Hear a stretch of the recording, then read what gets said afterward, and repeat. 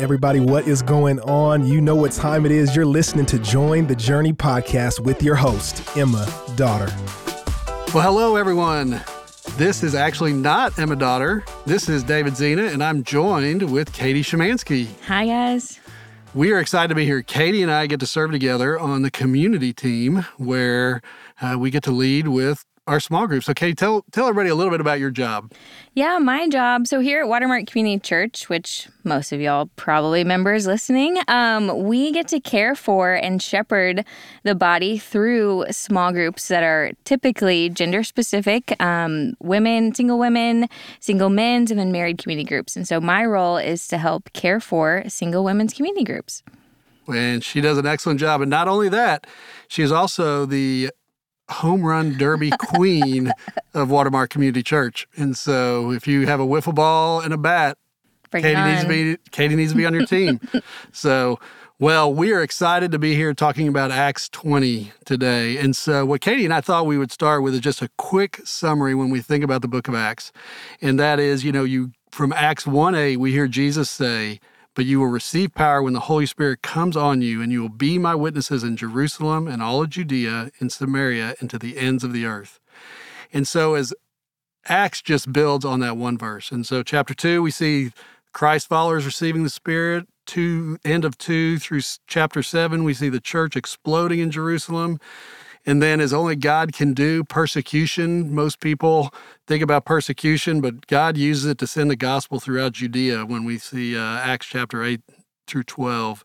And then from Acts 13 through 28, we see Paul and all of his buddies spreading the good news over the Roman Empire. And so we're kind of at the end of that. In Acts 20, we are right in the middle of the explosion and the end of Paul's third missionary journey. So Katie, as you read Acts 20, what were some things that stuck out to you? What did you see in there that you thought would be good to talk about today? Yeah, David, this was so good for my heart. At first, I honestly didn't really know exactly what was going on. It seemed like there was some sort of uproar that had happened before, and Paul was kind of just all over the place. But as he interacts with the Ephesus elders, I was just overwhelmed by the weight of him not counting his life for anything outside of the goodness and grace of the gospel. Yeah. And just the weight of, as elders and overseers and shepherds, which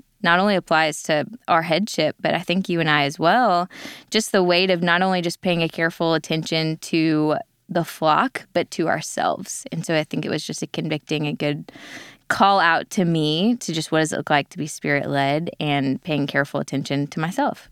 Yeah. I mean, Paul being compelled by the Spirit to go to Jerusalem where he knows, in verse 22, he talks about he knows he's going to be experiencing prison and hardships. So as we lead at church, do you think most people are like, hey, sign me up for that?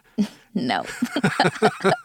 And I know I don't want to be signed up for that, but that is the way Paul leads out. And it's amazing to see. And in verse 24, he tells us why he does this. And when he says, "I consider my life worth nothing to me, if only I may finish the race and complete the task the Lord Jesus has given me, the task to testifying to the gospel of God's grace."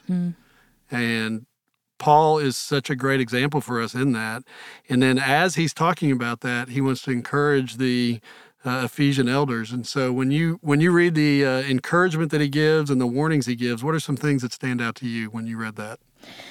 Yeah, one, the Holy Spirit. That the fact the Holy Spirit is what made them overseers to care for this church of God that he obtained with his own blood. I did not obtain it with my blood. I don't know about you, David. And if you would have, it would not have been enough. Right. But yeah, I think just this continual weight of overseer that has to infer that there's something internal or external that's going to come and potentially create chaos within the flock. And so what does it look like to be sheep with a good shepherd and to be entrusted as a shepherd, knowing that I'm equally not the good shepherd, though. And just what does it look like to be Spirit-led, and this emphasis on dedicating our service to the power and leadership of the Lord and His Word, not my word or Right. my bent towards listening to my own spirit or flesh for another word. Right. Well, and I think then he gives the warnings of be on our guard for the distorters of the truth to draw you away. We see that in verse 30 and 31. And the contrast there of, as we were talking earlier, the contrast there of those who want to proclaim the name of Jesus and those that want to proclaim the name of themselves. And that just as you were talking about being Spirit-led to being flesh-led, Spirit-led, you want to proclaim the name of Christ. Flesh-led, you want your name to become great. And may it never be said of us that we want our name to become great, but we want the name of Jesus to become great. Yeah. And I know as leaders, I love seeing that modeled through our elders in the way that they pray more than they make decisions. When they have to deal with things, they're praying more for the Spirit to lead them in those decisions. As we, as leaders, are meeting together, we want to spend more time praying than we do anything else, because we want to make sure our mission and our hearts are aligned, and it's not doing anything to proclaim the name of Watermark Community Church. This church's name is going to be forgotten, but the name of Jesus will never be. And that's what we want to be about. Yeah, David, how would you say, I mean, of course, prayer it sounds, but how would you say you guys do fight to guard your own spiritual, moral purity and these things that kind of come with shepherding the flock in this way? Well, I think one of the great ways that we do that is through community at Watermark. And never heard of it. You deal with that often, and I wish we could spend a whole 45 minutes on just talking about community. Yeah. But I know that community is a great way for us, not only in our leadership roles, but also in the roles of our own personal lives, because there are blind spots that we have that we don't see. And we need others around us helping us to protect our hearts and our minds from drifting. And left to myself, I'm going to drift towards the desires of my flesh.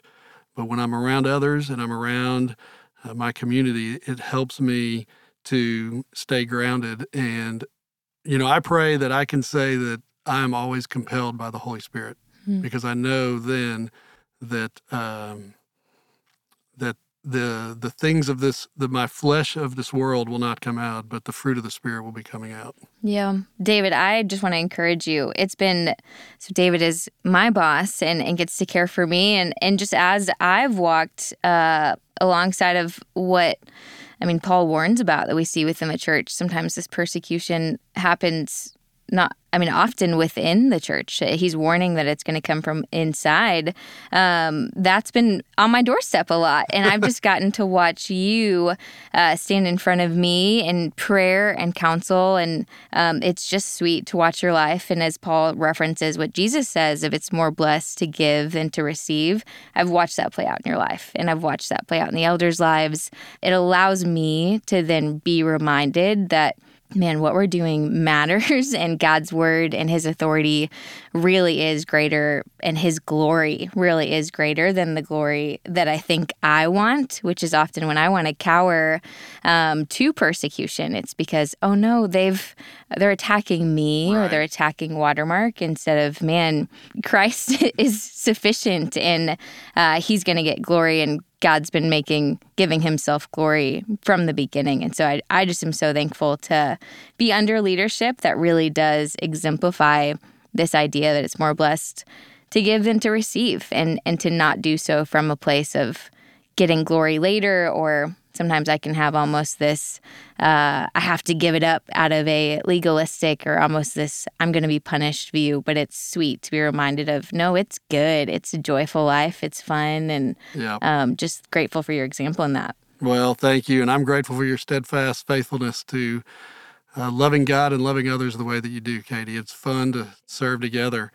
And so verse, I think it's 36, just talks about, hey, when he said this, he knelt down with all of them and prayed. And so why don't we just pray real quick, Katie? Let's do it. Father, we are grateful for Paul's encouragement to the Ephesus elders, because we read in Revelation 2 how Jesus says to the church in Ephesus, "These are the words of him who holds the 7 stars in his right hand and walks among the 7 golden lampstands. I know your deeds, your hard work, and your perseverance.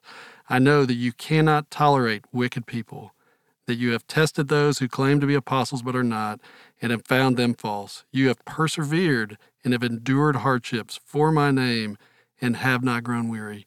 Father, may how the church in Ephesus did, may we do. May we endure hardships for your name, and may we not grow weary. We love you, Lord. Amen. Amen. Well, we are thankful that we are on this journey together. So that's why Emma says it much better than we do. But hey, we are thankful that we are all on this journey together. All right, Katie. Good to be with you. Hagwow. All right. Hagwow. Hey, we want to thank you for listening, and we hope you enjoyed the episode. Did you know that you can help support Join the Journey by rating and reviewing this podcast? And if you're willing, we'd love it if you subscribe, because the more you download, the easier it will be for new friends to find the podcast.